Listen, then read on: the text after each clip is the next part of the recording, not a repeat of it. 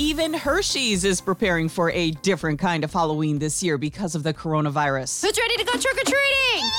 We'll see about that. I'm Jennifer Brown. Here's what's trending. Hershey's has started a website tracking the risk of COVID using a color-coded map. And then they have suggestions for what families can do if they live in a green, yellow, or red zone. Also expect to see smaller bags of candy without the Halloween theme. Candy companies already know there will be less trick-or-treating and more leftover sweets at home. And who wants to eat Halloween candy come spring? The kids, maybe.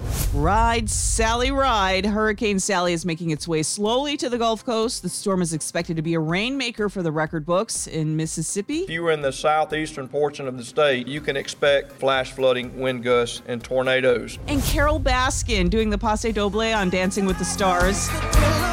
She warned she had zero dance experience, and boy, you could see it. One judge even gave her a 3 for a score.